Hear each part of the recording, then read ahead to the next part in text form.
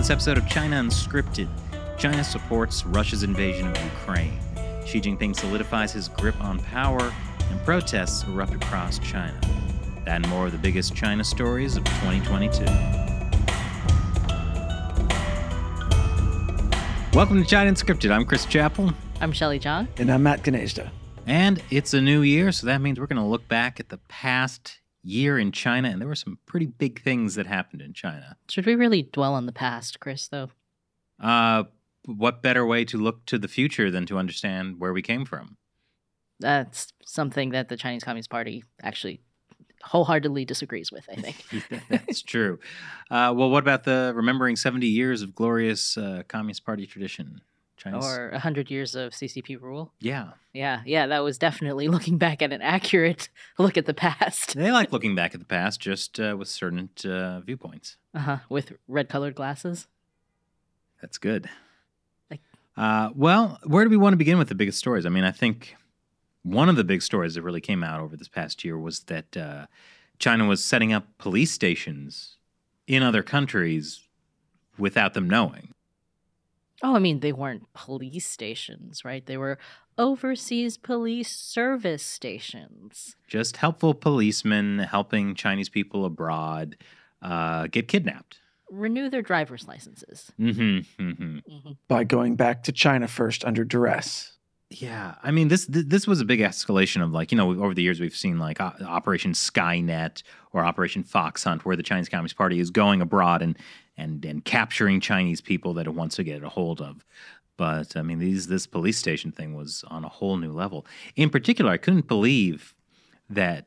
Well, I mean, one, this is the reason why most countries don't have extradition treaties with the Chinese Communist Party. And really, they've been very smart at finding a way around that. So who needs an extradition treaty? Well, what was so ballsy about this is that's basically what they said. It's like, yeah, like there is an extradition treaty, but like it's just so much red tape. We just figured it's easier to just take the people. Like they actually were saying this. I mean, they literally kidnapped the head of Interpol, who was Chinese, a couple years ago. So, they obviously don't really care about international police cooperation.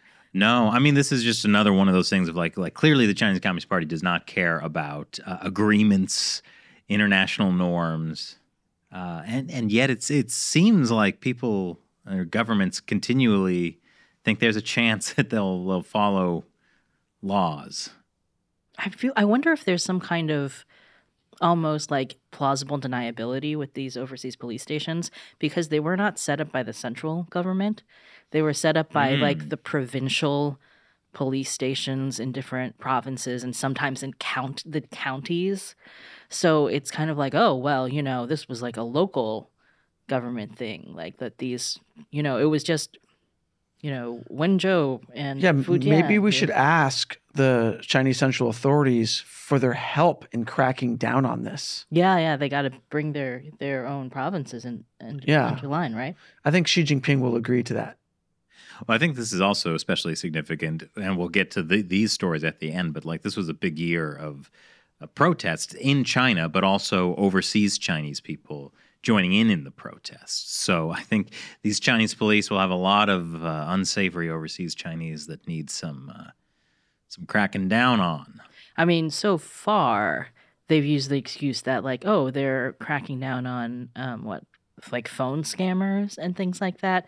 So we don't have any evidence yet that they're actually going after dissidents or whatever, but you can definitely see the line that this is going down. Yeah, I mean, we just have evidence of the Chinese Students and Scholars Association pressuring Chinese students, or all the other mountains of evidence we have that, overseas Chinese people get harassed by the Chinese Communist Party. Oh, yeah, I'm just saying that the police stations haven't been caught doing it yet. Specifically? Yes. No. And, when you have things like, what was that case where the FBI recently arrested this Chinese student for basically harassing and stalking another Chinese student in Boston. Yeah. For putting up posters that were like pro-Chinese democracy. Yeah, that was wild. Yeah, and that kind of thing is like they don't even have to use their police stations. That's true. And I don't think that, Chinese student understood that he was actually breaking the law in the U.S. Like, he probably felt like, oh, well, I'm just doing my patriotic duty. Like the Chinese ambassador in the UK who grabbed the Hong Kong In protesters. Manchester, right? Yeah, Yeah. he was like the consul general in Manchester who was like, "It is my duty to pull his hair." What was wrong about that? Yeah, it's. I mean, he was insulting my country, therefore I can pull his hair. It's Yeah. Well, the you know, crazy part is that guy's eventually probably going to get a new and even possibly better post. Oh yeah, because he was recalled, right, by China. Yeah, but it's like he's demonstrated, more important than following the law of the host country, he's demonstrated his loyalty to the Chinese Communist Party's ideology. His Wolf Warrior Initiative. That's right. Yeah. Yeah. It's very appropriate about calling it a host country because the Chinese Communist Party is a parasite infecting the hosts around the world. I like that. It's really, I like the idea of calling the Communist Party like a parasite. It gives this, diseased, kind of filthy connotation to Nice it. try, It's Chris, like, but you're not gonna. Nope. They're Nope. very dirty. Nope. These Nope. communists. Nope. Communists Nope. are represented by red a lot. It's like a dirty red. Well, I'm glad you're starting the new year off right, Chris, by trying to make me say something that I'm just never gonna say. Wait, say what? I don't understand. what this You is know about. full well. Well, speaking of things that never really got off the ground, Russia's invasion of Ukraine. Ooh. That's pretty good. Yeah, I mean that was another big China story, and I don't think necessarily people connect Russia's invasion of Ukraine with being a China story, but it was actually significant for China in a lot of ways. I mean, first of all, I think a lot of people have forgotten sort of China's hand in the whole invasion to begin with. Like for months before the invasion happened, the Biden administration had been warning Russia was going to invade, and had even spoken directly to Chinese officials, giving them information about Russia, and saying, "Hey, this is going to happen. Can you talk to them?" Just like how successfully you've been able to talk to North Korea and get them to. I mean, we never don't know do that they ballistic said that, but essentially. No. I'm being facetious there. But yeah, they wanted China to say something to Russia. And the Chinese officials were like, no, it's crazy. You're over exaggerating. And then they gave all that information to Russia. Yeah, that the U.S. was warning China that Russia was going to invade. Yeah. And then supposedly they were asking Russia to delay the invasion until after the Beijing Winter Olympics. Yeah, that was also something that came out of the U.S. government. So there's a filter there, but I wouldn't be surprised if that conversation happened. Yes, definitely. Because they met, Putin and Xi met right at the tail end of the Winter Olympics, I think, or right before. And didn't Russia do something? Didn't they do a special military operation during the Sochi Olympics in 2014? Oh, yeah, I think there was That's, something. Crimea. It was Crimea, right? Yeah. So basically, they had a history of doing that. So I could imagine Xi Jinping pulling Vladimir aside and being like, "Hey, don't rain on our parade over here." Well, actually, he probably wanted that because there was no snow in the Beijing Winter Olympics. So at least a little rain might have helped. Don't worry, they had the artificial snow. They had the artificial snow. That didn't make one of our top 10 stories. Oh of my the gosh, year, that but- feels so long ago, doesn't No, it? it does. Yeah, although also Russia's invasion of Ukraine was end of February, so it Yeah, was that was a good way to kick off 2022. Yeah, I mean, I think we've all basically forgotten about the Beijing Olympics, but also they had less of an impact than the 2008 Beijing Olympics, because that was kind of like, China's debutante ball. They're sort of, coming out into the world ceremony. Whereas 2022, it's kind of like people are already kind of annoyed at China for, covering up COVID. And Well, it's also the Winter Olympics, and nobody cares about the Winter Olympics, which seems strange to me since there is a sport where you ski and then shoot something. That seems like the coolest thing around. yeah, no, I agree with that. There's also the one where it's, what is it? The shuffle. What do you call it? curling? Curling. You're Yeah. comparing curling to shooting guns. What's Yeah. what is that one called? Biathlon. Biathlon, okay. Yeah. Yeah. Which is not a good name for it. There's Right. only 2 athlons Yeah. in it. Well, I mean, it just sounds like a track event. Right, exactly. But anyway, Most events, I think, would be improved by the presence of guns. I think pole vaulting. Yeah. Quick. And well, it gets you prepared for if there's a communist takeover and you have to get over the wall they build. So anyway, so Russia invades Ukraine, and now China is like, hey, come to us to help negotiate a ceasefire because we, China, are friends with Russia. Well, we should probably not do anything to upset China so they don't, to ensure that they still help us with Russia, right? Yeah, I think so. That's probably a good way to get what we want. Yeah, let's definitely not, put any kind of trade restrictions on them or criticize them for covering up. I do have to say that doesn't seem to be the trap that the U.S. is falling into. Sure. Although I think part of the reason is that because they're essentially trying to use Ukraine to weaken Russia as much as possible, so they're not yet interested in. Yeah, I've heard that analysis. That's why it's just another way to kind of bankrupt Russia. Although I think it is clear that the Russians' military is not quite what everyone feared. I do think that Russia's invasion of Ukraine has been very bad for China's ambitions to invade Taiwan. Well, that is the other big thing that came out of it, because suddenly people started taking China's threat to invade Taiwan a lot more seriously.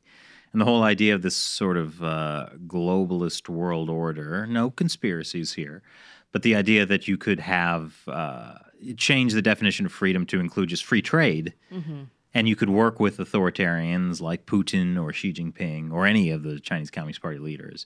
That doesn't work in the long run. It just gets you, like Germany found, it gets you completely dependent on Russian oil and natural gas. And then when that gets disrupted, inevitably, you're in trouble. Yeah, but before that, you can make money. That's true. And yet the EU is very hesitant still to back the U.S. when it's trying to crack down on China's semiconductor industry and things like that. The EU has definitely been dragging its feet and trying to kind of play the middle here. EU, more like PU. It's the dirty reds they smell. This is pretty good. I'm starting off 2023 on a pretty good footing. That is still up for discussion. Well, I have a year to figure that out. But yeah, that also brings us nicely into one of the other biggest stories of the year, I think. It was when Nancy Pelosi visited Taiwan. Very much in the context of this Russia-Ukraine kerfluffle. Well, she visited back in August, right? Yeah. Yeah. She was going to visit earlier in the year, but then she got COVID, so she didn't go. But what surprised me about the whole Nancy Pelosi visiting Taiwan thing is the amount of pressure put on her by White House officials to not go. Yeah, that was kind of shocking. It was not a good look for the Biden administration. No. Well, neither is the 4 times now Biden has said the U.S. would defend Taiwan if China invaded. And then people in his administration are like, no. Yeah, we're not changing U.S. Taiwan policy. Yeah. No, not even Taiwan, but one China policy. Yeah, I mean, what he's saying isn't necessarily even has to do with the one China policy in a certain way. It has nothing to do with who's China or not, right? What he said was just that, we will defend Taiwan if China invades, and that's just, going too far for certain, bureaucrats or... Yeah, it's really... I mean, we'll get to this in a bit when we talk about Biden's China policy, because that was unveiled this year. That was another one of the big stories. But, yeah, you really see sort of this dissonance in the U.S. government and U.S. society more broadly about, people who understand that the Chinese Communist Party, is a genocidal regime using rape as a form of torture, who has dedicated itself to destroying America, and the people who think they can make money there. Yeah, I mean, I think Nancy Pelosi understands the problem with the Chinese genocide stuff, and she, to her credit, has been talking about Tibet as an issue since the 90s, back when that was cool to talk about. And she kind of quieted down a bit during the sort of Bush-Obama years. I don't know if she was that vocal during when Bill Clinton was pushing for the WTO stuff either. Yeah, I mean, I don't remember. I was pretty young then. I'd like to think so. But yeah, I mean, but at any rate, she's kind of come back in force and has been, pretty outspoken about that stuff. And so that is to her credit. And it's not just Pelosi who visited Taiwan, although she's the highest profile person, because a number of other members of Congress have visited Taiwan this year. Dozens of congressional delegations that have gone to Taiwan this year. And not just from the U.S. There's actually been a lot of pretty high-ranking officials from a lot of other countries visiting Taiwan, too. Because, again, I think in the context of Russia invading Ukraine, people realize that it's not – when China says they want to invade Taiwan, it's not just empty talk. Yeah, and that has much more of the possibility of immediately bringing in like Japan and South Korea. Like it starts to affect all of Asia very, very quickly. Yeah. And, it'd be nicer to help prevent an invasion of Taiwan than have to hang Taiwanese flags on our porches after the invasion happens. Hey, but at least we'll be doing something, Chris. That's right. Hey, you know what? Maybe I'll change my Facebook profile to having the Taiwanese flag. Really be making a stand then. That's a great idea. Well, the U.S. is increasingly showing its support for Taiwan. The latest National Defense Authorization Act is more pro-Taiwan, basically allocated up to $2 billion in loans so that Taiwan could buy American military equipment, which is a little bit of like a self-serve thing too, because it's like, I'm loaning you money to buy stuff from me and you still have to pay me back. It's win-win mutual cooperation. That is kind of belt and roadie. Yeah. It is. So I think it's a little funny how that's written, but nonetheless, just the idea that like, yeah, we're authorizing Taiwan to like, we want to do this trade with them. Also having the whole thing about like the U.S. military should invite them to RIMPAC. That, I think, was the most significant thing in the new Defense Authorization Act. Yeah, because the U.S. has never done joint military operations with Taiwan, at least since Taiwan was disinvited from the United Nations, right? And so RIMPAC is basically a large-scale joint military exercise between a whole bunch of countries. I think last year it was like 8 or 9 countries. Doesn't matter. U.S. is the best, most important one. And I agree with that. But adding Taiwan, it's not that we're necessarily going to do it, but at least there's like the suggestion to do it. Yeah, it just suggested it. So that might not happen at all. Yeah. And so, I mean, that's been a politically sensitive thing for years now. Right. But I mean, keep in mind, just like, 6-7 years ago, the U.S. was inviting the Chinese People's Liberation Army to join RIMPAC. And yeah, that's a special kind of stupid. It was really dumb. And it was happening during the Obama years. And then, the Trump administration at some point was just like, actually, China, you're disinvited. And they were angry. It angered China. But, Trump, like Honey Badger, did not care. Yeah. I mean, the idea that China, like the Communist Party's People's Liberation Army, would be in RIMPAC makes RIMPAC such a joke. It should be called RimShot. I knew you were going somewhere with that. I think that's not bad. I mean, it's like on my level. 2023, it's my year. Yeah, I guess your New Year's resolution is not about using fewer puns. But like any country that joins RIMPAC gets to understand how the American military operates, right? Kind of. So, I mean, it's kind of like, I think we had a guest on the podcast once talk about how like RIMPAC is like a showy thing, so it gets like the most attention in terms of inviting Taiwan there would be a statement. But he was like, I don't know that's the actual real, right? The most useful thing. Right. His suggestion was actually bilateral joint military operations, and we should do those. But realistically, RIMPAC is a first step in that, and it's going to anger China, and that's okay. It's okay. We just have to sort of sit with that feeling of discomfort. Yeah, I remember when Pelosi visited Taiwan, like all the articles were like, Pelosi visits Taiwan, angering China. Yeah, everything that has to do with Taiwan is always angering China. But China is like Bruce Banner.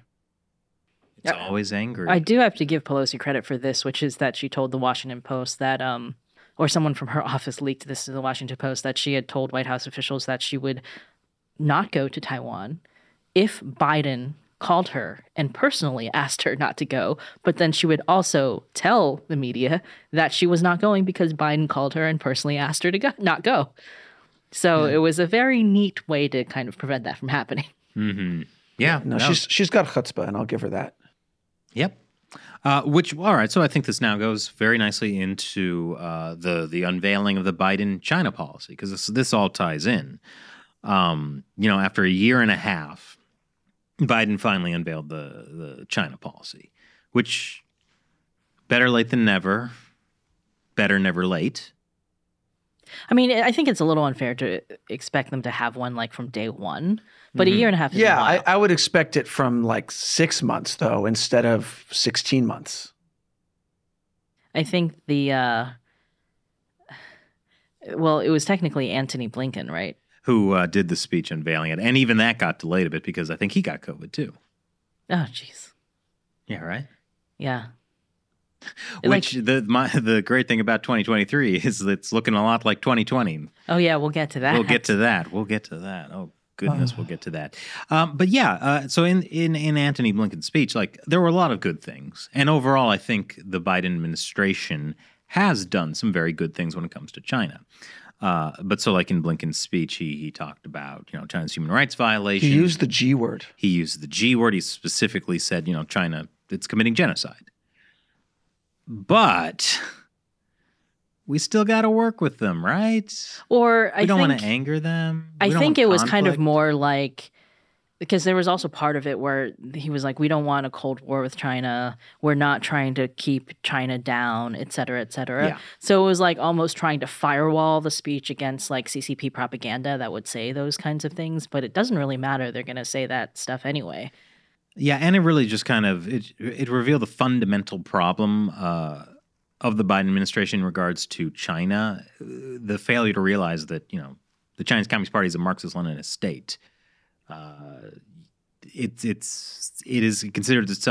already considers itself at war with the United States. It's not something that we can't peacefully coexist with it. I think there was a lot of like, oh, well, we could, if only the Chinese government would come to the, liberal international order. He didn't use those words, but like the idea was essentially that like they could join the international order and be one of the good guys. They just have to make the decision to do that. Yeah, except that the last 20 years of working with China has shown that what actually happens is the liberal world joins China's New World Order and takes on sort of Chinese ideas of mass surveillance and, the lockdowns that happened through COVID was a very Chinese idea. And we just get very dependent on them. The same thing with Russia's invasion of Ukraine. Countries around the world were very dependent on Russia. And being dependent on an authoritarian regime is not a good idea. And like the whole idea that I always say this, China uses rape as a form of torture. I don't think telling them like, hey, that's not nice. That's not going to change things. It's not like they're like, oh, I didn't realize it was not nice. No, Chris. Bullies respond to polite requests. Well, I mean, I do think we have to understand that the speech is made in the context of like, it's a diplomatic speech by the State Department. So it's going to be... wishy-washy? I mean, I don't think that follows necessarily. No, I think there is definitely, even when Pompeo was in charge of the State Department or whatever, there did... Oh, he called them communist. He was one step away from calling him, what's that phrase, Shelley? Nope. But my point is... I don't think he said nope. He called them... Nope, he didn't even say anything close to that. So, nice try. But... like, you have to be like, oh, well, if they wanted to change, then sure, fine. You know what I mean? So I don't think that's the part that's the problem. I think the part that's the problem is that, like, you have these opposing forces within any administration when it comes to China. You have the people who are going to be, like, they're always called China hawks, right? Mm-hmm. Like, the people who understand the actual dangers of the Chinese Communist Party. Typically, these are people more in like defense, like national security. Yeah. And then you have the people who are like the The commerce. engagers, the The whatever. John Kerry's. Doves. Like, yeah, the people who are like, oh, well, we should just try to, like, let's not, like, decoupling is so harsh. Like, maybe there are still industries when we can work together, even though we're now trying to basically shut down their entire semiconductor industry. But as we far have as to work with possible. them on climate change, Shelley. Actually, there are signs that the Biden administration is going to try to.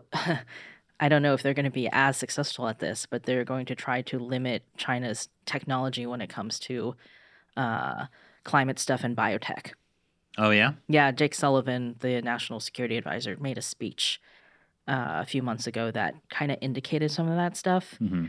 But I don't think a lot of people paid attention to it. I certainly didn't. And then there was an article in Politico last week that definitely was kind of like a plant article by the Biden administration that was like about how the Biden administration is getting really tough on Chinese trade. But it pointed out that like the Biden administration is about to do a bunch of things that focus not just on the semiconductor stuff, like not just on quantum computing. I think actually there was something recently about quantum computing that the Biden administration did too. But they're also going to go and look at the biotech stuff and the like climate green technology stuff and try to limit China's ability to take over those industries too for national security reasons. Interesting. And I mean, yeah, let's talk about some of the good things. Like, Congress passed the CHIPS Act, and then Biden also made his executive order that limited China's access to, U.S. semiconductors, and that really had a huge impact on their economy and in that field. I'm blanking on the other thing that happened. The making Chinese companies delist on the stock market if they don't actually allow audits to happen. Yeah, I mean that has been so long coming that I think that whole thing was maybe started in the Obama administration. Yeah, but because it's crazy that any foreign company that lists on U.S. stock markets has to be audited. But China just said, nah, that's all state secrets. And basically they would let the Chinese arms of these like Western companies, like they would let the Chinese arm or Chinese partner of PricewaterhouseCoopers audit their books, but not the actual American firm. And you can never take the books out of China and nobody would actually know what they said. So like that Chinese firm would be like, everything's cool. And you'd have to just trust them. And then Luckin Coffee committed massive fraud on the scale of $300 million. And it's like, oops. They did pay a fine for it, but I think the fine was only $180 million. So it was like they really got only a slap on the wrist for an incredibly massive fraud, and a fraud that probably would not have happened if the PCAOB, the U.S. regulator, had been allowed to actually get access to their books ahead of time. Yeah, they probably wouldn't be allowed to list. Yes. Yeah. Well, I mean, they're trying to relist again, which is stupid. Well, yeah, I mean, so the pressure was on, and they were going to kick all these Chinese companies off of the U.S. stock exchange, but then the CCP actually bowed to real pressure. Yeah, That's I mean a lesson. that was the culmination of a long time and I think that is a lesson that like if you have something that the CCP wants badly enough, and they came to the realization that they didn't actually want 200 plus Chinese companies to get kicked off the U.S. stock market, then they will actually bow and do something that they're supposed to be doing in the first place. What is strange is there is a lot of continuity in the U.S. government in regards to China, and we're seeing the Biden administration take a lot of actions against trade in China. Also, and we'll get to it more later, with the potential new surge of COVID coming from China. There's the U.S. is also making Chinese travelers submit a positive test Or a negative test. Hopefully. positively negative. And these are very similar to things that happened in the Trump administration, but the U.S. media is reacting very differently. Well, to a lot no, of this. don't worry, Chris. They still called that racist. We'll get to that a little later. Oh, good. Yeah. I was worried that Yeah. something wouldn't be labeled racist. Don't worry, CNN came through. Ah, thank you. Hey, you know what else happened this year? CNN Plus. Was that what it was called? CNN Plus? Was it called that? I can't even remember. The thing that totally crashed and burned, right? Yeah. Yeah. Turns out that people don't want to pay an extra streaming subscription to watch CNN personalities like Cook or whatever that was going on. Who'd have guessed? Who'd have guessed? So yeah, I think to sum up the Biden administration China policy, there is a lot of cause for celebration and cautious optimism, I think. Well, I mean, I think we have to keep a good eye on what they're doing, and like they don't have a free pass. You know what I mean? No, definitely There's not. always there. Like I said, the danger is that like as the CCP maybe is going to wise up a little bit in the next few months as they try to rebuild their economy, they might start to act more conciliatory. Like they might back off the wolf warrior stuff a little bit, and if that happens, are we going to fall for it again? That'll be yes. Yes. I'd like to fall for it again. It's like falling in love. You want to be consistent at least.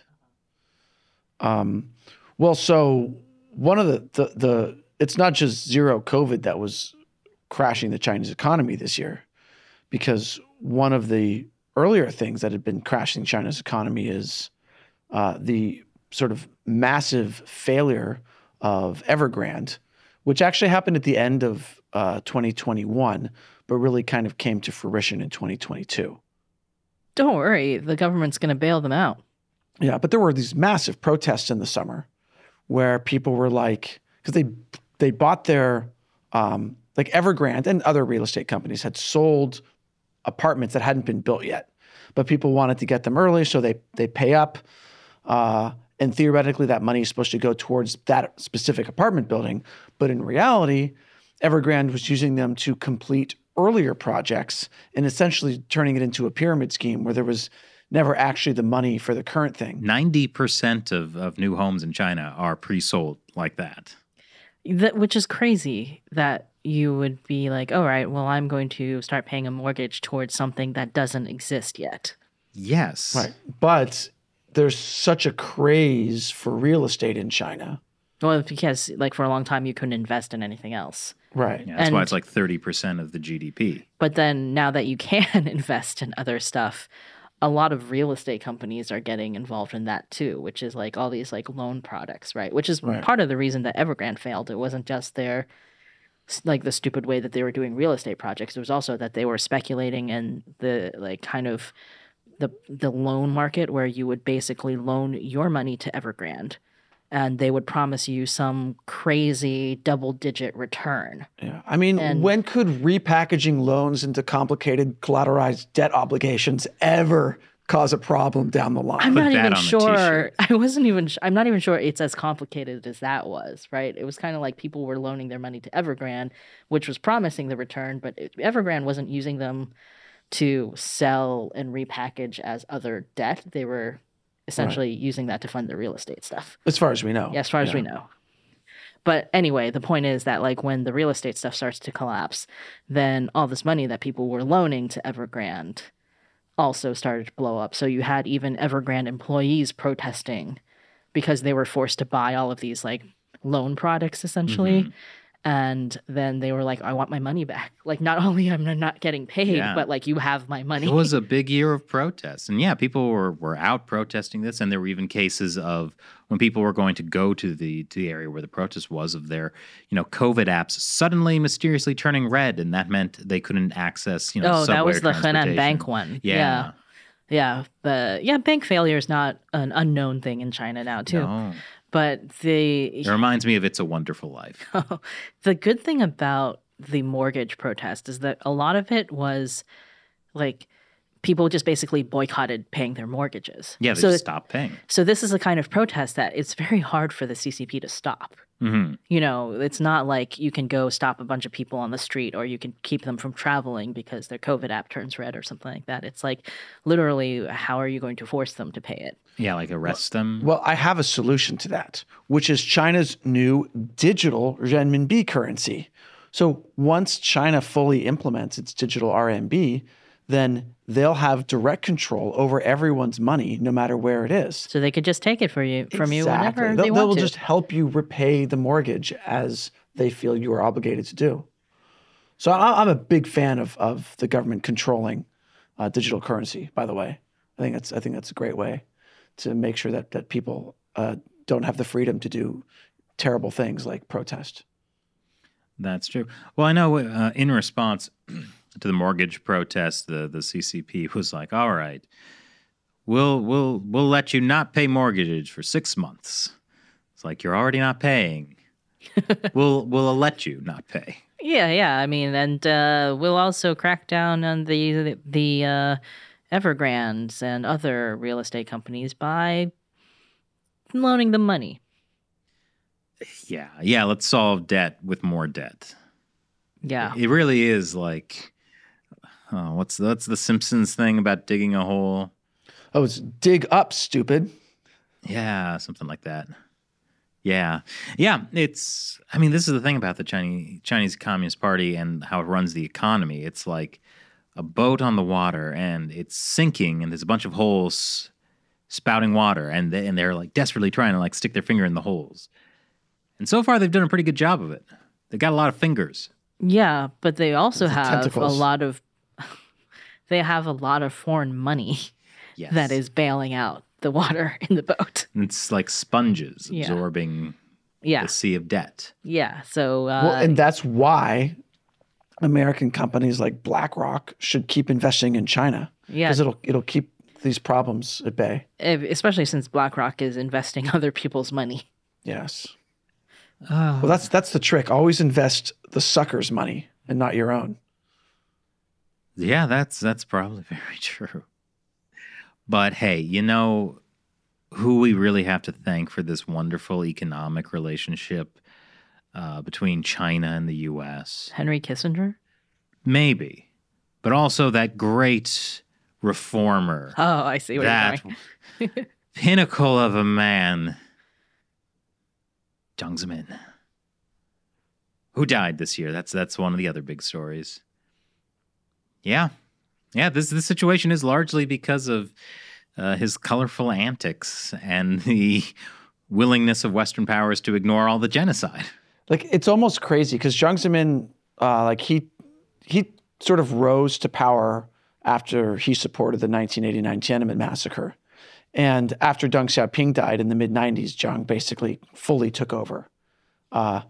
And there's all this like footage and photos of Bill Clinton with Jiang Zemin, and like they're sort of working together. And Jiang was like, yeah, like we love working with the West, and you know, it'll help us He reform. could recite the Gettysburg Address. I mean, he could speak English too. I mean, that comes with reciting the Gettysburg Yeah, Address. well, no, you could have just phonetically memorized it. Well, I mean, he could speak some English. I'm not sure how super fluent he was, but he liked to drop English phrases. Mhm. So naive. He became a meme. Yes. And actually, after he died, a lot of people were posting that video Yeah. clip on YouTube. I mean, on Twitter.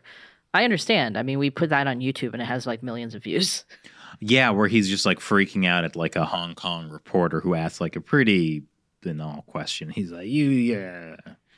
That's the one where he's doing like this crazy. But the point is, he got Western companies to invest, and moreover, he got the leaders of the free world to agree that it was the right thing to do to let China into the World Trade Organization, which opened the door for massively more They would investment. eventually reform. I think it's Right. like when Deng Xiaoping put on the cowboy hat. Remember that like photo of Deng in the cowboy hat? As I this don't. like, it's used as an iconic like, oh, China's changing now after Mao. Like Deng Xiaoping, the guy who started the reform and opening up stuff, right? He's wearing a cowboy hat. Jiang Zemin wearing a tricorn hat from like when he was in Colonial Williamsburg. Mhm. Just the idea that, oh yeah, like China's going to become more like us. Yeah. How'd that work out? Technically true in some ways. Ah. Right. And we also became more like China. Yeah, so that is how. Yes. So he, I mean, among other things, he basically launched the persecution of Falun Gong in the late 90s, and the whole, you know, state-sponsored killing people for their organs and then selling those organs at state-run and military hospitals. And not just that, but like we know this was something we found out from China researcher Ethan Gutman, that like Jiang built the Great Firewall, not personally, specifically as a means of like preventing Falun Gong practitioners in China from like getting stories out of the Chinese internet. Yeah, and what's interesting is like all the mechanisms that Jiang Zemin set up to go after this, spiritual practice in China, right? So he sets up. So there's the mass surveillance, the internet firewall, the organ harvesting system, and now they're being used against all these other groups, and especially the Uyghurs. Right? Well, I mean, you can't let a good mass surveillance system go to waste. Yeah, but like once Jiang built these systems, they don't go away. They might target new people. Yeah, they're definitely not going to go away because the CCP does not do truth and reconciliation, right? Like they don't look back on their past and go, whoops, that was a mistake. We should never do this again. There's none of that. So Right. you run out of Falun Gong people because You've killed them all for their organs, and now you go after the Uyghurs. then you have to find a new group to use it against. Yeah. Yeah. And I think even a lot of the zero COVID kind of surveillance wouldn't be there if that infrastructure hadn't been built with the persecution of Falun Gong, the persecution of Uyghurs, the general persecution of dissidents in China. Right. Yeah. I mean, certainly the mass internet censorship, which was sort of pushed forward by Jiang Zemin's desire to stop Falun Gong from spreading information. I do think, though, that like no matter who was in charge and for what reason, eventually the CCP would have gotten there. Oh yeah, Because, no, like, I would agree with that. It There's wasn't no just Jiang. way, for the CCP to survive without that type of censorship apparatus. Well, yeah, it's like the people who think Xi Jinping is the problem. And he is, but the bigger problem is the Chinese Communist Party. Right. I mean, to a degree, it's like Jiang Zemin and Xi Jinping have used the CCP as their tool for repression, but also the CCP has used them. It's like, don't hate the player, hate the game. Yes. So the CCP is the game. Yeah. Okay. That's beautiful, Chris. This analogy tracks, trust me. Yeah. So anyway, Jiang Zemin's dead. But it doesn't change anything really in terms of China still being a terrible authoritarian regime. But it is interesting to kind of speculate how it might affect the people's favorite communist soap opera, General Hostility, because Xi Jinping and Jiang Zemin were in a pretty intense political power struggle. Now that Jiang's dead, what will that mean? I think that goes nicely into the next topic. Okay. We're not going to talk about what that means. Well, we can talk about it in the context of Xi Jinping this year, also becoming another 5-year term, presentator for life. Well, maybe. Maybe. I mean, it's called a 5-year term, but also we're saying he's going to lead for life, which is to say that the terms themselves is really just a mechanism and not some kind of like constitutional or legal restriction. It's more like a suggestion. And then, if you have enough power, you can manipulate it to your will. Yeah, and for Xi to have gotten this third quote-unquote term means he's got a lot of power. You want to say something, Shelley. 2023, be the year where you don't hold it in. Let it out. Well, I mean, the thing about Xi Jinping and the terms is like, yeah, he has enough power to do that, but is he all powerful? I think that a lot of the analysis after he got his third 5-year term in Western media was like, he is all powerful now. There is no one to stand in his way. It's like we live in Xi Jinping's world now, It's like at the end of Aladdin, Okay. where Jafar wished to become a genie, and he had unlimited power, but then like those things clamp on his wrists, and you realize, oh no, he's actually been chained. So you think Xi Jinping's been chained? I think so. He's chaining himself to the rise and fall of the Chinese Communist Party, and it's not looking great for the Communist Party. Yeah. I mean, I think there was a lot of speculation back in 2012 when he first came to power, and not a lot was known about him, and he was kind of a quote-unquote compromise guy between like Jiang and Hu Jintao's people, and the idea was like, oh, maybe he will reform. I think like every time that a new CCP leader comes up, We've been there's saying always... it for so many years. Maybe this will be the one who'll actually reform. So then when he started to make all these speeches and talk about, you know, the importance of communism and how we can't forget like the importance of, you know, like all of the stuff. And then I think there is still a little bit of denial about it, even in Chinese dissident circles, about like, oh, maybe he's just saying it. You know the biggest river in China? The Yangtze. The Yangtze. No. It's denial. Uh-huh. Well, yes, I knew what you were going for. Thank you for humoring me. Yeah, that was like a Matt level joke, Chris. Oh, good. So you got it. Yes, I got it. Good. Anyway, but like, you know, Xi Jinping has talked multiple times now about how Gorbachev destroyed the Soviet Union by capitulating to all this political reform stuff and how the CCP can never do anything like that. So, Yeah. Though I am curious, like, I don't think anyone really knows what Xi Jinping wants necessarily, like, because most of these, you know, past 10 years has been him in a power struggle, just trying to not get purged himself. And even today, he, like, as we said, he doesn't have absolute power. There's lots of, you know, challenges facing the Chinese Communist Party, especially in the next year. So, like, what will he do when he feels secure? Like, what is his end goal? Is it just to make it to the end of his life? He just wants to sit in the shade and eat some honey. Oh, If only history would allow that. Yeah. No, he's gonna delicious crash. Xinjiang honey made from. But no, he's gonna crash and burn with the Chinese Communist Party eventually if he lives that long. So well, that's yeah. his fate, unfortunately for him. But you know, he kind of had opportunities, multiple opportunities, I think, to actually implement reform as we in the West would see it or hope for.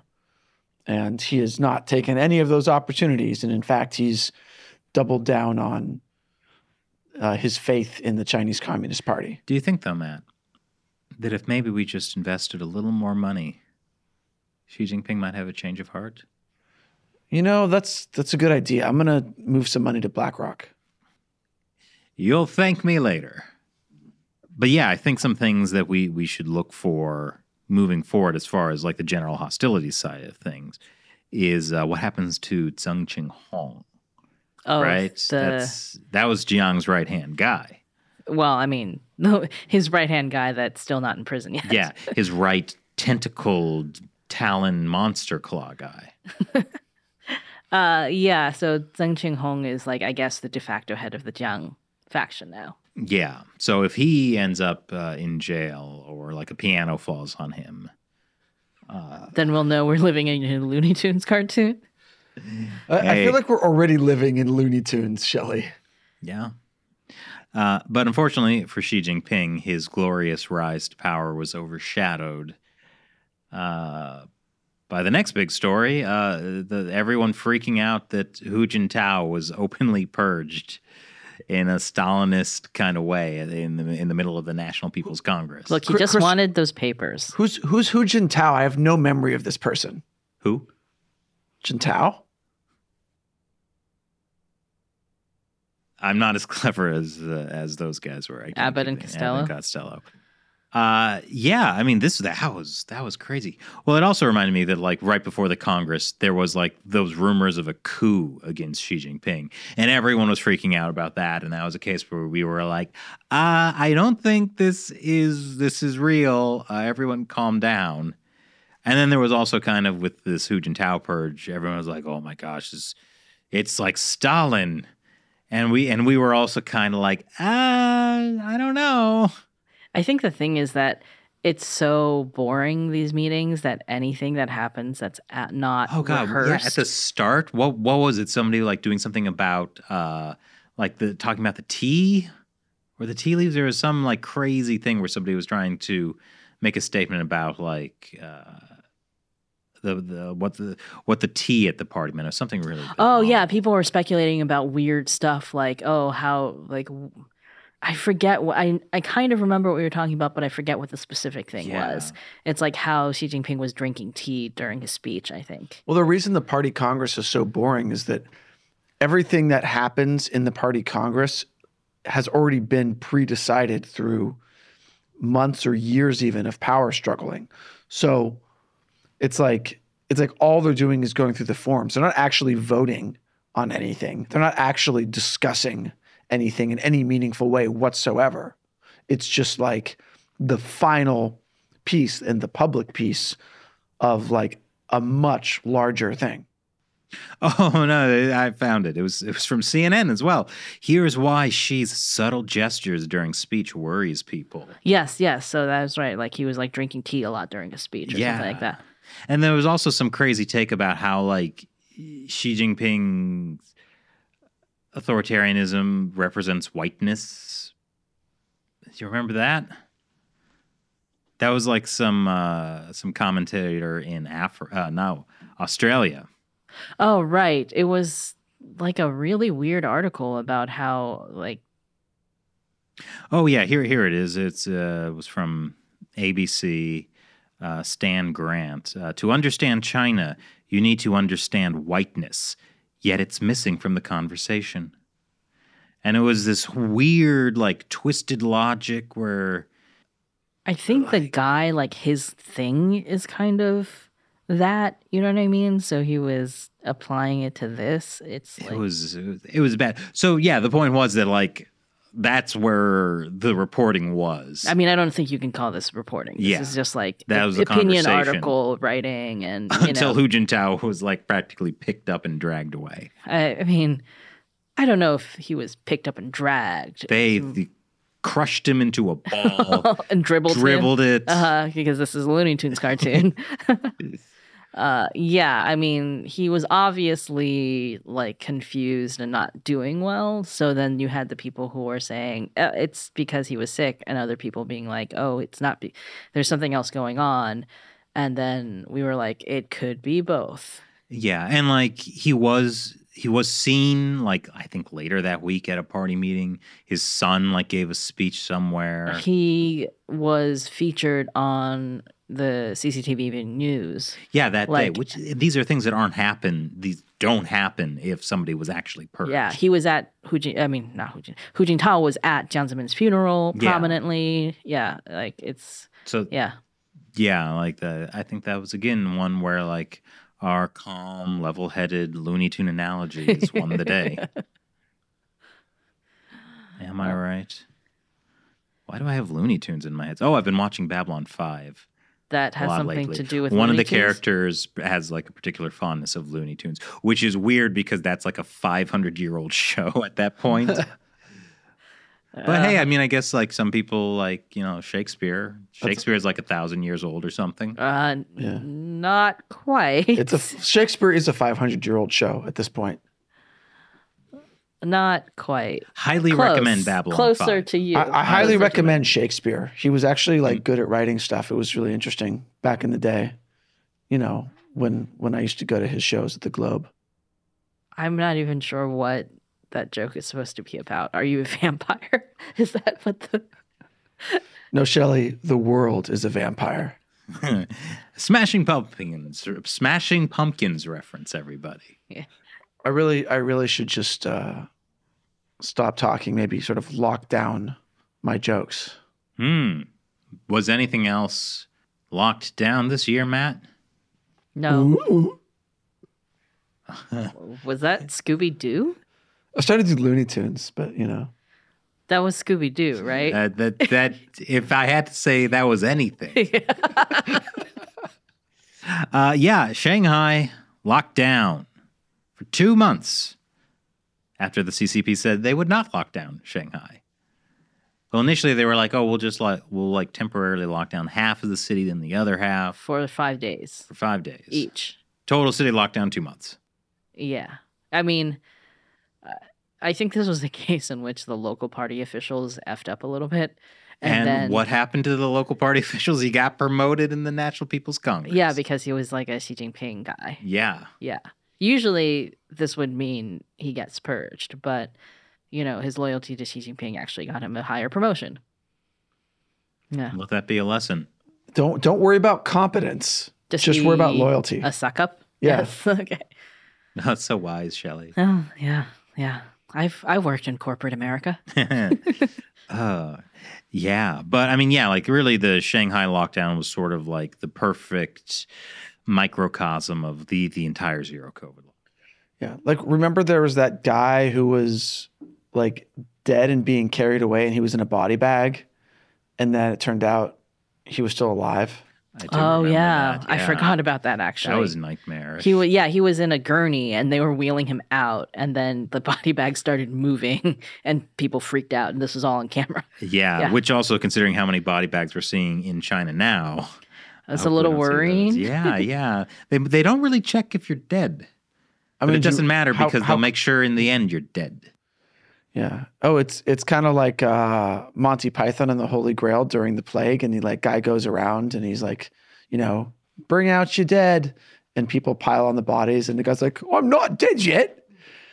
And and then don't they like bean him or something? Oh, he's like, oh, you will be soon. It's like that. Yeah. But yeah, you saw, there was food shortages, people dying in lockdown, not being able to get medical treatment. And these were things we'd seen in a lot of other Chinese cities as well. But also the fact that it happened in Shanghai was a shock to people. Because, I mean, that's like one of the richest, most prosperous cities in China. It's got a lot of the middle and upper class of Chinese society. It's their shining beacon of how great China is. Yeah, really. That's supposed to be like, hey, look how great China is. Come invest. City, Yeah. Lots of expats. And I think it was so intense because people in Shanghai had seen very publicly like what was going on in the other places. I think Xi'an was another like a very high profile one where a lot of stuff was captured on camera. That was last December Yeah. when they had like a 3-week lockdown or something like that. Yeah. But Shanghai had it worse, I think. Well, for one, because it was 2 months, but also because I think there was a lot of political pressure on Shanghai. So like it became such like a focus of censorship and repression in terms of like trying to censor all the stories that were coming out of Shanghai. It was just like, and then people getting very mad about that and like really fighting back against that censorship. Yeah, and the party really just doubling down on zero COVID is Xi Jinping's thing. We're not changing this. Full steam ahead. We're never going to change zero COVID. It totally works. Look at how great China is. And, well, the party knew zero COVID had to end, I think, at some point. I mean, if they started by changing the definition of zero COVID to meaning zero community spread. Oh, they did that in Xi'an. Right. Yeah. So like they had already started doing some of the shenanigans like a year ago when they were like, it doesn't count if there are people who still have COVID, but they're already in quarantine. Yeah, or like what was it, zero COVID on a local level? Yeah, it's all the different words for the same thing, which is like, essentially like once you get hauled away to a quarantine camp, it doesn't matter if you get COVID or not because you're not going to count. And so the focus was on just hauling as many people away to quarantine as possible. So Chinese people started getting more afraid of quarantine than COVID. Especially as video came out of like those being horrible places or people dying there. I mean, a lot of people go to quarantine camps and they did not have COVID. Mm-hmm. So it would have been much worse if like they were really, really high infection zones. But like it was like a lot of it was just like terrible sanitation. Like if you were sick, it's not somewhere you want to be. There's no doctors and nurses. There was the case the like bed a few sheets months were not ago. even necessarily washed. Yeah, like you might be reusing old like blankets from another person who just left, and you don't know whether they were sick or not. Mm-hmm. There was the case of like a young girl who died in a quarantine camp because she started having like seizures or something. There was no medical staff at this quarantine camp, and her relatives weren't able to get her help in time, essentially. But like for the most part, it wasn't that these places were hotbeds of COVID. It was just like the whole thing was so terrible that nobody wanted to have to go there. I mean, the worst part was probably that that bus carrying people who did or even didn't have COVID, carrying them off to a quarantine center, and then that bus crashed and killed dozens of people. Yeah, that was definitely a major escalation in like sort of the pressure cooker of zero COVID. It had been building a lot over the years, and then the bus crash. That was a big one. Yes, that was a big one. Because what's one of those things where like that could be me. Yeah, because it's not any of those people's fault that they got on the bus because they were essentially forced to. Yes. under the zero COVID policy. And as, like we said, we're talking about that, like they would just quarantine. And like if there are cases where if there was one person in your apartment complex, not even in your apartment building that got COVID, sometimes entire complexes were hauled off to quarantine. Like it didn't matter because if you could be considered a close contact of someone, like all those crazy videos of people like fleeing IKEA and Costco and things like that. Yeah. When like somebody had tested, like somebody had gotten like a red flag on their COVID app like earlier that day at some point in the store. So now they're going to lock down the store and everybody's running for the exits. Like that is kind of that was the environment that everybody was operating in.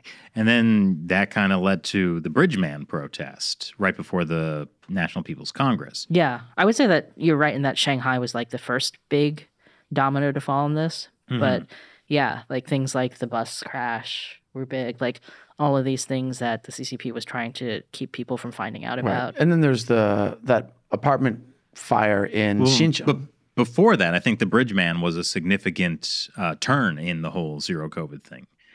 Where that guy who was quickly arrested, put up those banners, complaining about things, complaining specifically about the Chinese Communist Party and Xi Jinping. Well, like one of his set of banners were specifically about like, we don't want COVID tests, we want freedom. Like a lot of things like complaining about like the zero COVID stuff. And then another banner was basically like, Xi Jinping like step down. Yeah. Essentially. And then that message was, repeated throughout China. People were scrawling it in bathrooms, and it became known as like the toilet revolution, since bathrooms are the only place in China where there are no surveillance cameras yet. And also Chinese people abroad also began doing the same thing. And this was really like, I think that was like a big turning point where people started to get the idea, oh, we're all upset. Because the Chinese Communist Party and communism in general likes to divide people, make them afraid of each other.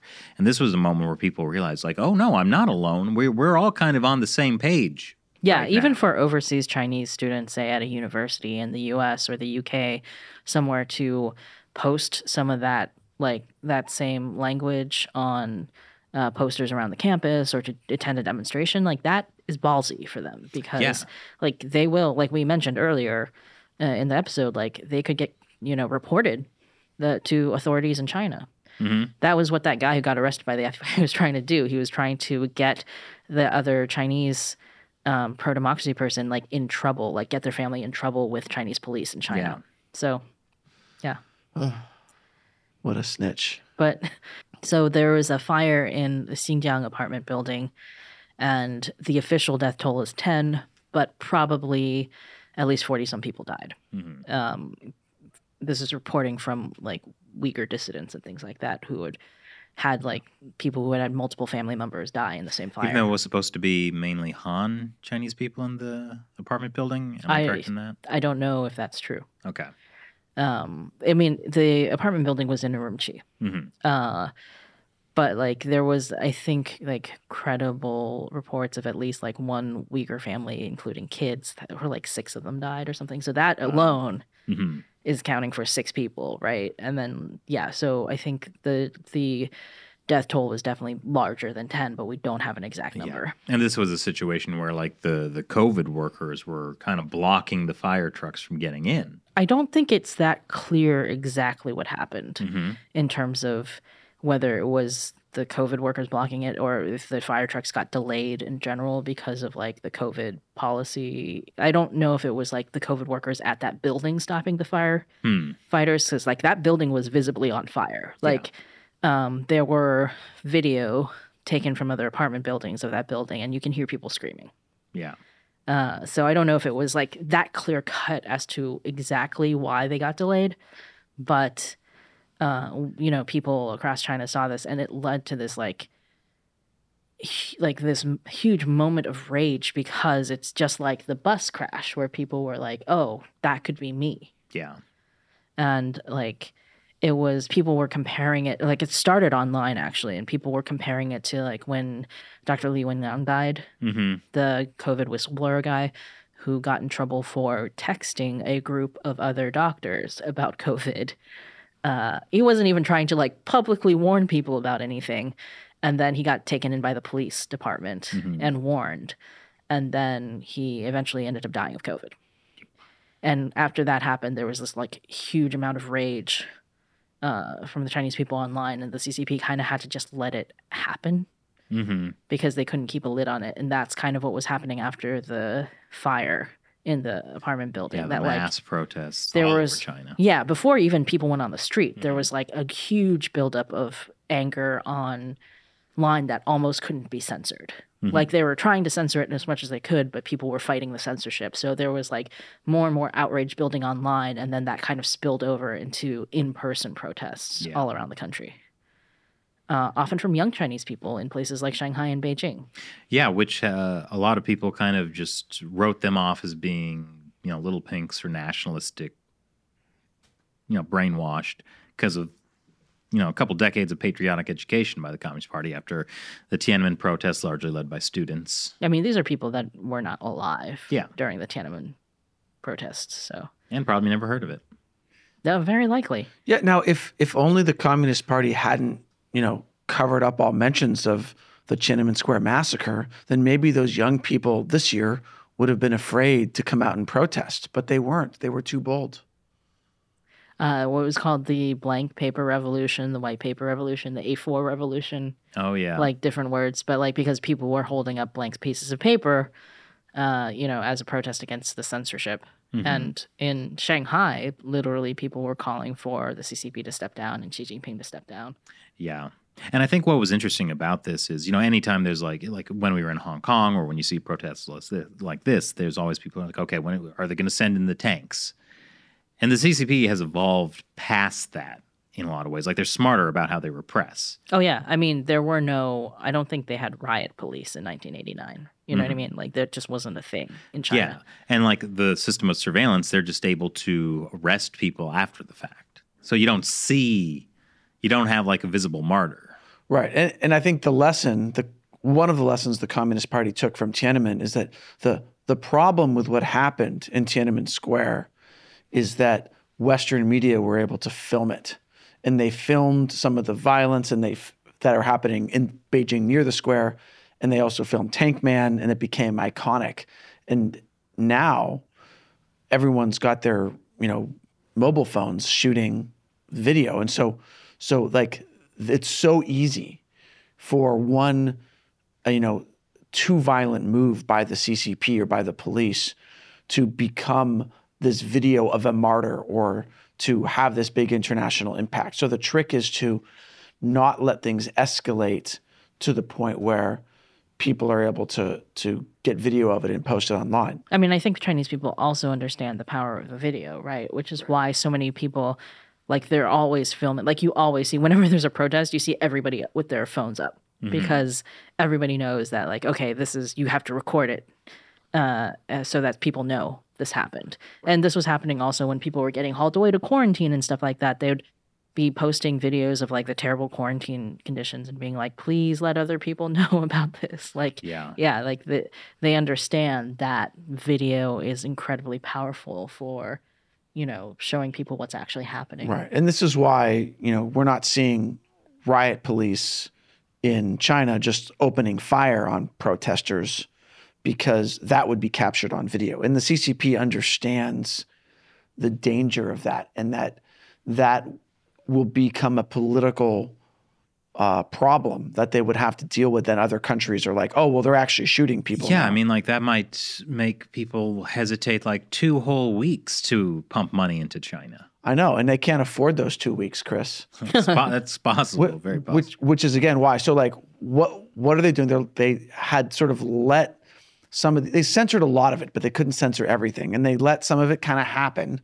But then afterwards, they were doing things like, tracking down using, people's cell phone GPS or surveillance with face recognition. They were tracking down people who were at the protest, and they would do things like threaten them or invite them to the police station to discuss things, or even arresting them.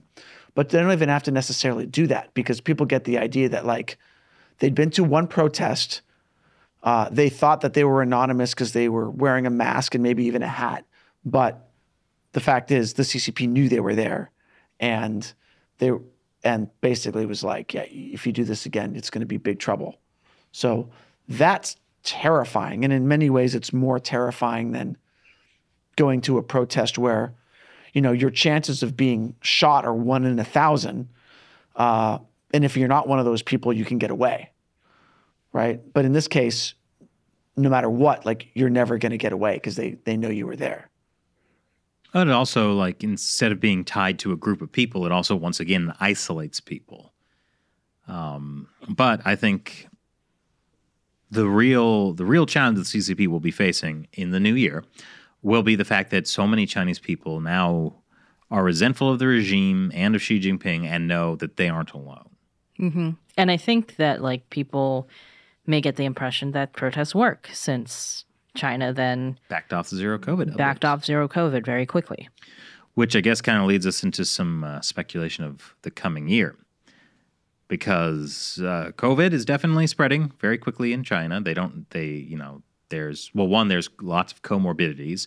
COVID hasn't really moved through the population the way it has in the rest of the world. There's no kind of herd immunity. They say they have a 90% vaccination rate, but that rate is much less in older people. Yeah. And also China's vaccines are probably not that super effective against current COVID variants. I mean, even the best vaccines in the West. No, we can't talk about that. Don't talk about that, Matt. We'll be canceled. Vaccines are perfect. Thank you. But approved by the CDC.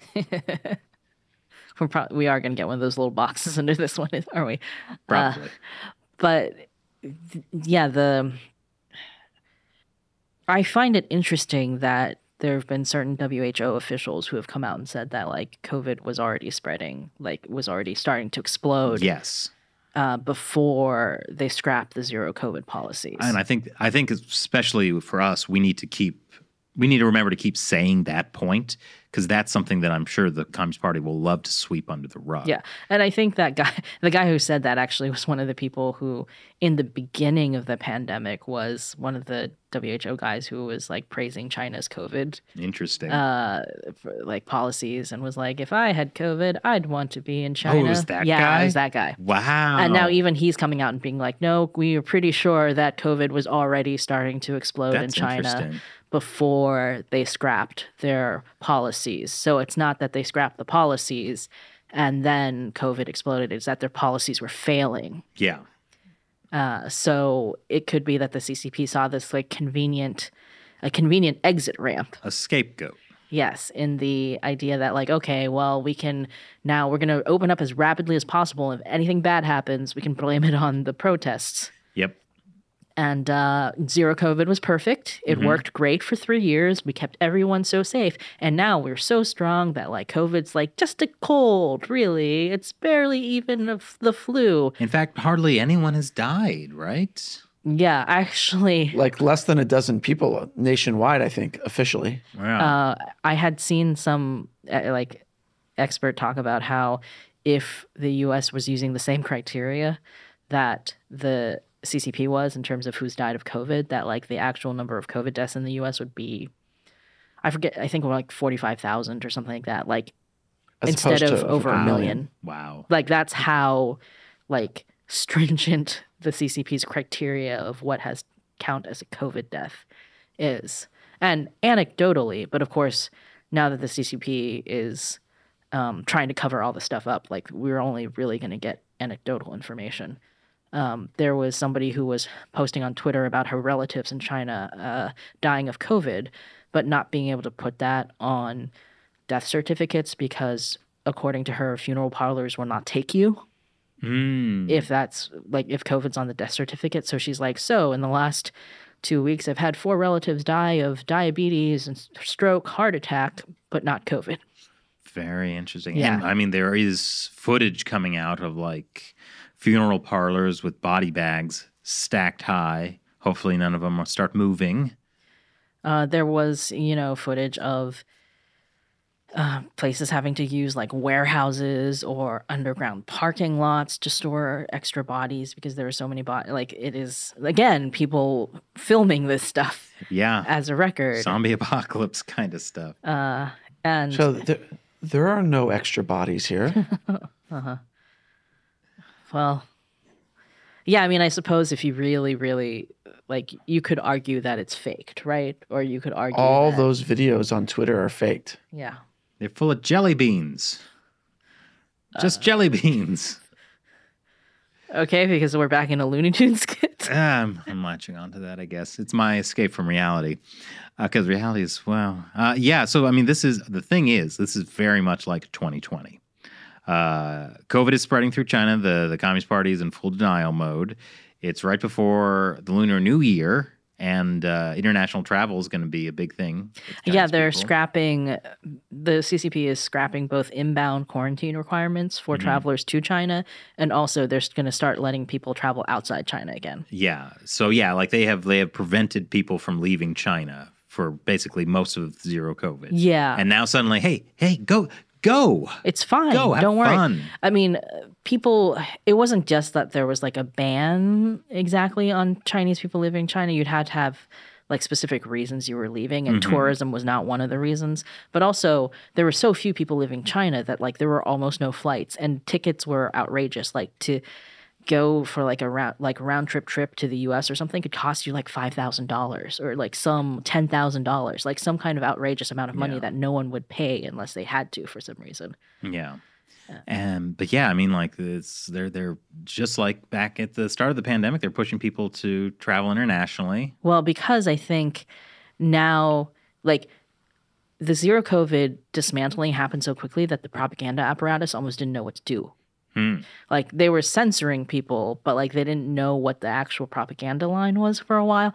Now they're saying things like, we have the correct conditions for opening up again. You know, COVID is weak and, we are strong. Like all this kind of stuff about how like, if anybody is if the Western media is distorting what's happening in China, COVID is totally under control. Like it's all lies, so they're now kind of going with this. And so some part of that propaganda is things like showing Chinese tourists like snowboarding in like Chinese ski resorts and being like the economy is recovering, like everything's going well now, fine. like everything's opened up. So of course, they have to let people travel again. And here we are. How do you think the world has learned anything after 2020? I mean, we still depend on China for our medical supply chain. That hasn't changed. There were a bunch of countries that were like, we welcome Chinese tourists again. Like, were there? Yes, like several European countries, like France, had the like big like welcome message on Weibo or something like that, and like. But there are certain countries that are a little more hesitant, like Italy. Japan and Italy. Yeah, I think Italy's policy in January 2020 was like, hug a Chinese tourist. I don't think that was an official policy. I think that was just some stunt that someone did. Like it was like cool thing. Yeah. But yeah, I mean that shows like they were much more open to China, and that really, I mean, Italy was really the first place outside of China that really got hit hard by COVID. They were the first place in Europe. I think South Korea was kind of getting hit at the same time in Asia, but like in Europe, like Italy was the first place that got hit hard and the first place to really start lockdowns. Yeah. They locked down like Lombardy in like mid-February, something like that of 2020. And so like now there was that story about how they tested 2 planes from China like to Milan and found that almost 50% of the passengers on each plane had COVID. Yeah, so now they're implementing mandatory testing, and the U.S. is requiring a negative test from travelers from China before they get on the plane. Which is interesting because this is another one of those things like where the Biden administration is doing something that essentially the Trump administration had done. Only they're not being called it's the horrible similar. racist. It's similar. I mean, when the Trump administration had restricted travel from China. Yeah, but like we didn't have like mass COVID testing at the time. There was no COVID testing at all, really. Well, there was some, but like this was when like the CDC was really screwing up their COVID testing. I don't know if you remember this. It was a really bad cluster. Yeah, but anyway, so by the way, I love the CDC. They're always right. You should listen to the CDC. Follow the link below. The CDC is the one that just mandated the testing from China. But I was saying I saw a CNN article that did call the policy racist. Oh, right. We did talk about Yes. that. Yeah. Yeah, that So like I it would was say. kind of like some experts say that like singling out China, could be, a racist, like, or like could be like discriminatory and Who racist. are these or something. experts? I mean, they quoted one person who was Experts on kind of like, whiteness. they quoted somebody who was like, well, like, I mean, COVID is also spreading in other parts of the world, so Right. why single out China? But like, there are reasons why it's different in China. Well, because China is having a new wave, which could contain new variants that other people have not gotten immunity to yet. At a time of mass travel, too. Although there are experts who are also saying that like so far, like because China is being infected with Omicron variants, essentially, like people outside of China who've already been, because like all the other countries have been exposed to Omicron already, that it shouldn't be as dangerous of a situation as 2020 when like nobody had any immunity to anything. And it was a more Yeah. lethal. And like we didn't know what was happening and we didn't know how to treat it. So like it's not quite a replay of 2020. It just feels like that in a lot of Yeah, well, I mean, the thing that's a repeat is it's spreading rapidly in China. The Chinese Communist Party, for various reasons, is covering it up. There's ample information that shows that there's terrible things happening and it's being covered up. But the Chinese Communist Party is nonetheless doubling down on its cover up. And the Chinese Communist Party is, just like in January 2020, allowing and even encouraging Chinese people to go abroad from China. Yeah. So we're off to a great start for 2023. So welcome to the time loop. Quantum leap, if you will. Yes. What does that have to Or do Groundhog with quantum Day. Or Groundhog Day. We're just talking movies, Shelley. leap? Okay. We're just going to mention random movies. Involving time travel. Yeah. The Poseidon Adventure. It really is like the Poseidon Adventure. Looper. Looper. Ghost Ship. Back to the Future. The Abyss. All right. Well, that's how we're feeling right now. I guess. Well, it's a whole year and just a little over an hour. So as we wrap up 2023, welcome in the new year. You guys have any visions, goals, prophecies, revelations, or resolutions? I think the last 3 years have taught me to not make any sorts of prophecies whatsoever, honestly. Like, it did not. Remember in the beginning of 2020 what we were doing?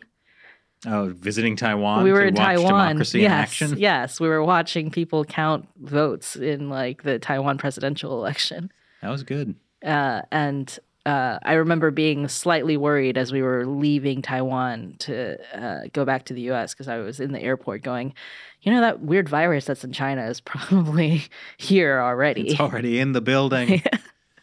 But I did not.